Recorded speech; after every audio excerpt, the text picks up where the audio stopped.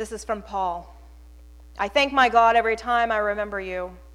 In all my prayers for all of you, I always pray with joy because of your partnership in the gospel from the first day until now, being confident of this, that he who began a good work in you will carry it on to completion until the day of Christ Jesus. It is right for me to feel this way about all of you, since I have you in my heart. For whether I am in chains or defending and confirming the gospel, all of you share in God's grace with me. God can testify how I long for all of you with the affection of Christ Jesus. And this is my prayer, that your love may abound more and more in knowledge and depth of insight, so that you may be able to discern what is best and may be pure and blameless until the day of Christ, filled with the fruit of righteousness that comes through Jesus Christ, to the glory and praise of God.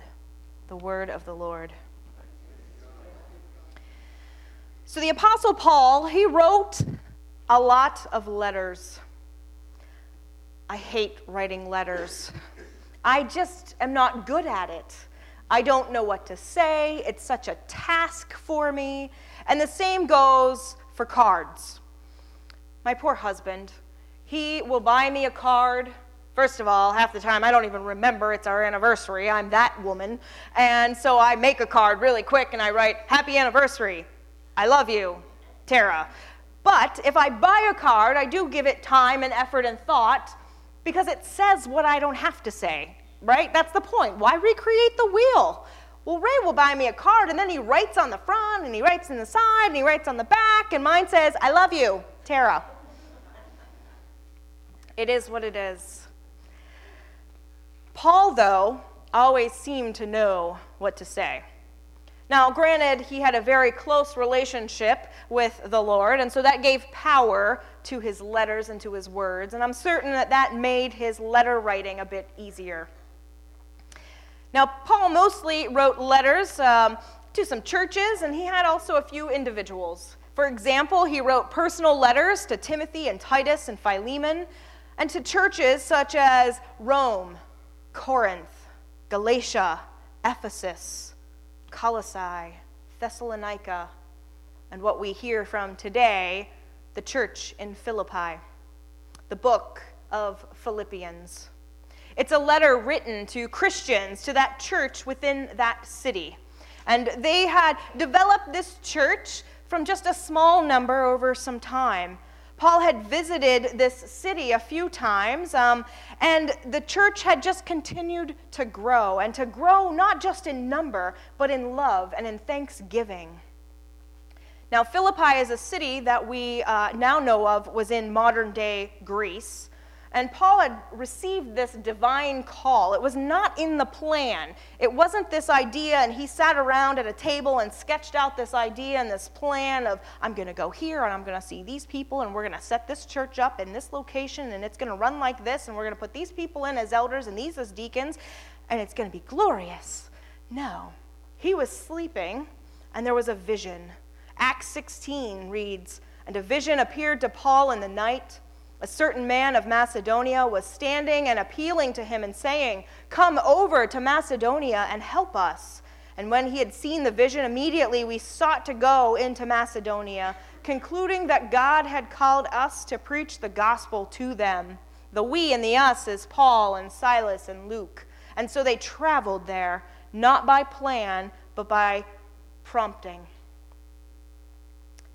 Philippi is a Roman colony. And in that city, there were very few Jews who resided there. And the Roman rule stated that a synagogue could not be started unless there were at least 10 Jewish men who could start it. Well, there was no synagogue. And so Paul arrived, and he had to bypass his normal Sabbath routine. Right? And what did he do? He didn't just sit down and do nothing. He went down to the river. And there were some Jews who had gathered to pray because they had no place of worship. There was a group of Jewish women there, down at the river, and so Paul began to speak to them. And one of those women, we learn, is Lydia, and she was a seller of purple fabrics. She was known to be quite wealthy, and she through Paul, became a follower of Yahweh. The scriptures state that the Lord opened her heart to the truth. She and her entire household were baptized, and they opened their home to Paul and to other believers in Christ. Seeing such great fruit down by that river, the fruit of conversion, of baptism, of salvation, Paul, Silas, and Luke would make it a regular practice to head to the river, to preach the gospel to whoever would listen. I tell you these stories, and I'll tell you some more, because it gives a tale and an understanding of why Paul wrote this letter. You see, as he was there in Philippi and as he would travel down to the river, there was always, it seemed, this woman. And she would follow him. She was a slave woman, and she was known to be a fortune teller. And it turns out that her fortune-telling gift was from a demon. And she would follow them as they walked, and as they would go by, she would cry out, "These men are bond servants of the Most High God who are proclaiming to you the way of salvation." Well, that's true, right? It was true. But it was being advertised by a demon-speaking woman, and that's not really what they had in mind for their ministry. And after many of these kind of demon commercials over and over, Paul got a little annoyed, and he commanded, "I command you in the name of Jesus Christ to come out of her," and the demon did. So the owners of that woman were not pleased, for they no longer are making money. So what do? They turn the tables on Paul and the others, and they send them to jail. They said all sorts of things that were untrue, and they get placed in bondage in jail. So there they sit among this crowd of people in the prison. But the Lord continues to work, right? Had Paul created this whole charade of going to Philippi himself, well, at this point, it seems that all would have been lost, right? If you're out on the town and you're preaching the gospel and you end up in prison, typically we're like, well, that didn't go as planned, right? But it wasn't planned. It was God's leading. And the Lord is working wonders in Philippi. And so that night, Paul and Silas are singing praises. They're praying to the Lord. And there's an earthquake. And what happens? Poof, the chains are broken. They are no longer in bondage. Now, the jailer, he's a little concerned at this point, right? Because his responsibility is to keep these people in prison. And the rule was, if they escape, he has to take their place. Well, who wants that? So he's thinking that he's going to, not stick around. But what Paul does is say, whoa, no, look, we're still here. We didn't flee. We're still here, unbound, but we remain, praying and worshiping our God. Well, what? Well, what do I need to do? I don't understand. What do I need to do to be saved? The jailer cries out. And again, Paul is given the opportunity to share the gospel. He says, "Believe in the Lord Jesus, and you shall be saved, you and your household." And so the jailer, we read, and his entire household are baptized, and they choose to follow the Lord. So upon his release from prison, Paul then visits and meets with Lydia and others, and he offered thanks. He gives encouragement for their acceptance and for their continued gathering in the name of the Lord.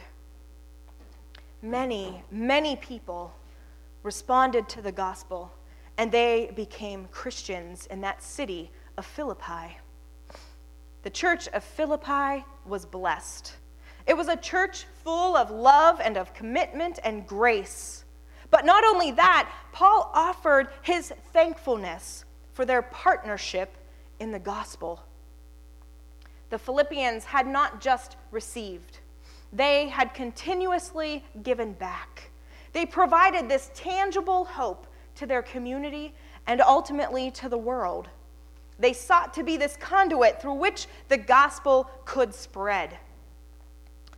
So Paul, it's known, had traveled around, and it's thought that he has returned to Philippi on his journeys at least 3 times. He had developed these close and intentional relationships with these people who had created this church through God. At one point, we read in Corinthians, a church that had all sorts of problems, where Paul speaks very highly of that little church of Philippi. He uses them as an example of something to strive for, that in their own poverty they gave for the sake of the gospel.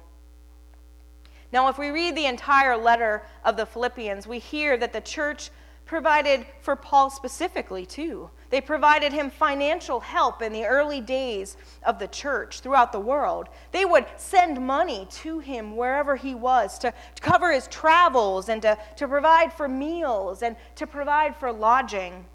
They didn't look to him as, well, he came and he set this up for us, and so his job is to go elsewhere and set it up for them, and they're responsible for that. No, they too took on the giving for their leader's behalf. They served their leader. They took care of their pastor. They protected, they provided, they prayed for their pastor. They didn't complain or corrupt or condemn. And I think we all should remember that. Your church will continue to thrive in part because you support your pastor. Good doesn't come from being a burden. It comes from being a blessing. And Paul and the church of Philippi were blessed. So does anybody really wonder why Paul would send such an amazing letter full of thanksgiving and adoration? They sound like a great church and worthy of reception. People who would give shirts off of their back, money they didn't really have for the sake of the gospel. Again, a tangible hope. The church of Philippi was indeed a great church. They were doing fabulous things for the kingdom of God. They were hosting church in their homes.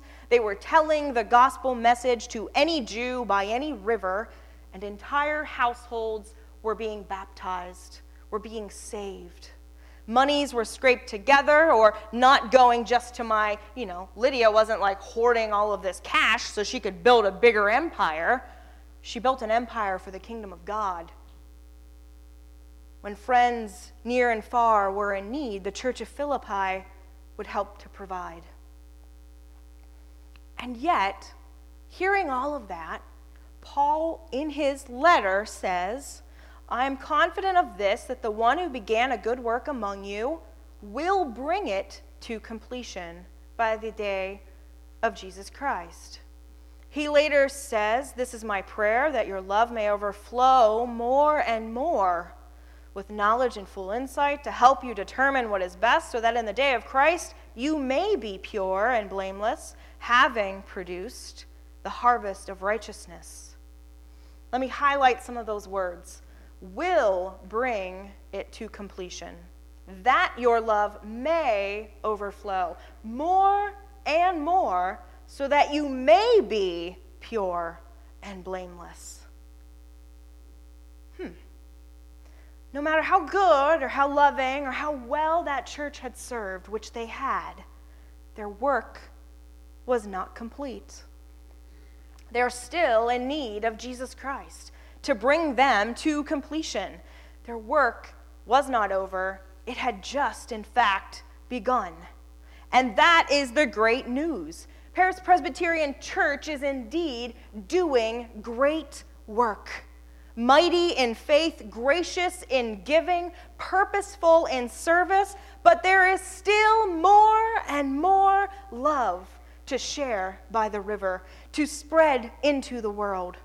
We still need to understand more and more of the Scripture. We still must pray more and more for more discernment to know just exactly how and where the Holy Spirit is pointing us. There's this misunderstanding, maybe it's a misrepresentation of the faith of Christians, that once converted, once you've been saved, once you know Jesus as your Lord and Savior, that the work is over, that you've somehow made it. That quite possibly, though, is that gift of grace might have been the easiest thing you've done so far. The hard part is following the point, following the path of grace. Now, that idea, well, it makes me think of my 2 dogs growing up. I had 2 beagles, Dusty and Jake. Dusty was the older one. Jake was the young, neurotic one. Now, just Dusty, he would have been good at following the point of the Holy Spirit. Jake, well, he would have been saved in our theory, but not all that sanctified. You see, Dusty had early on learned to follow the point. So I would see a piece of bread on the floor, a biscuit that had fallen, his toy in the corner, and I'd say, Dusty, go get it. And he literally would follow the line of the point and go get what was on the ground. And poor little Jake, I'd say, Jake, go get it. And every time he stared at my finger.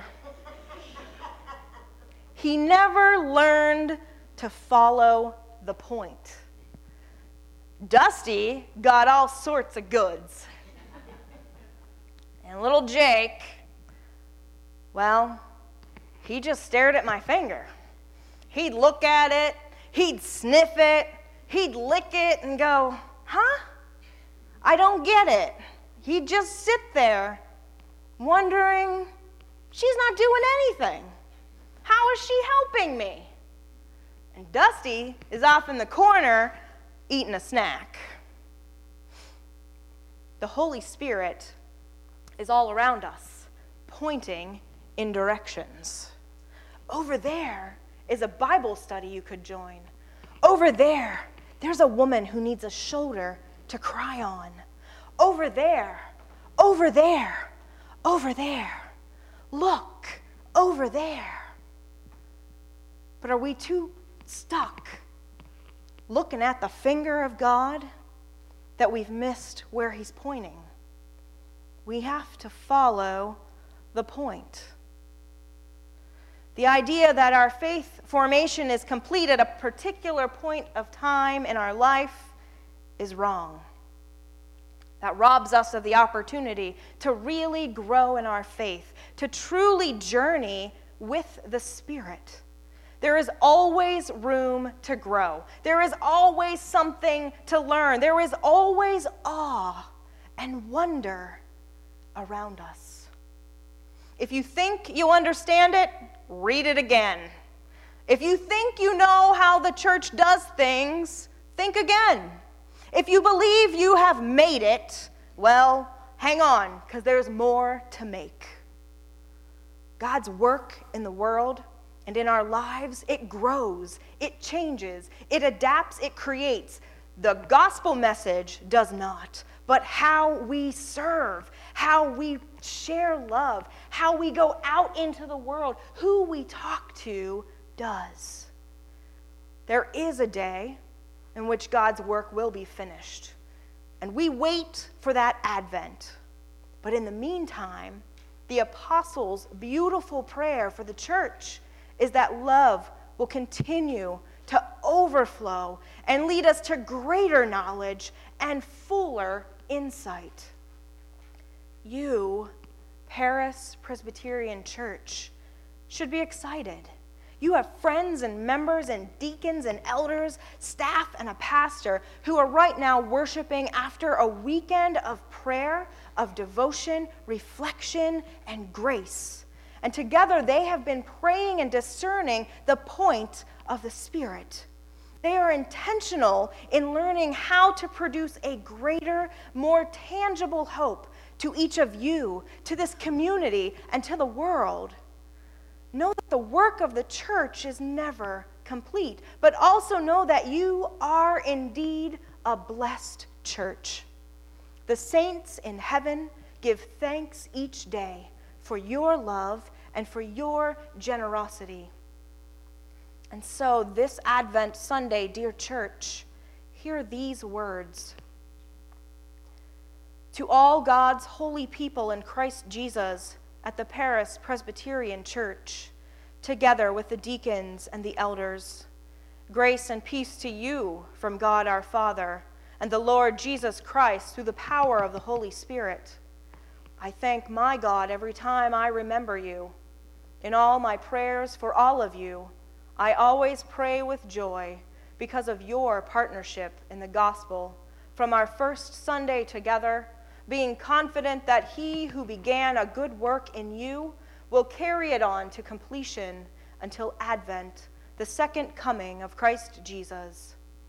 It is right for me to feel this way about all of you, since I have you in my heart, and whether I am writing sermons or sitting at a hospital bedside, all of you share in God's grace with me.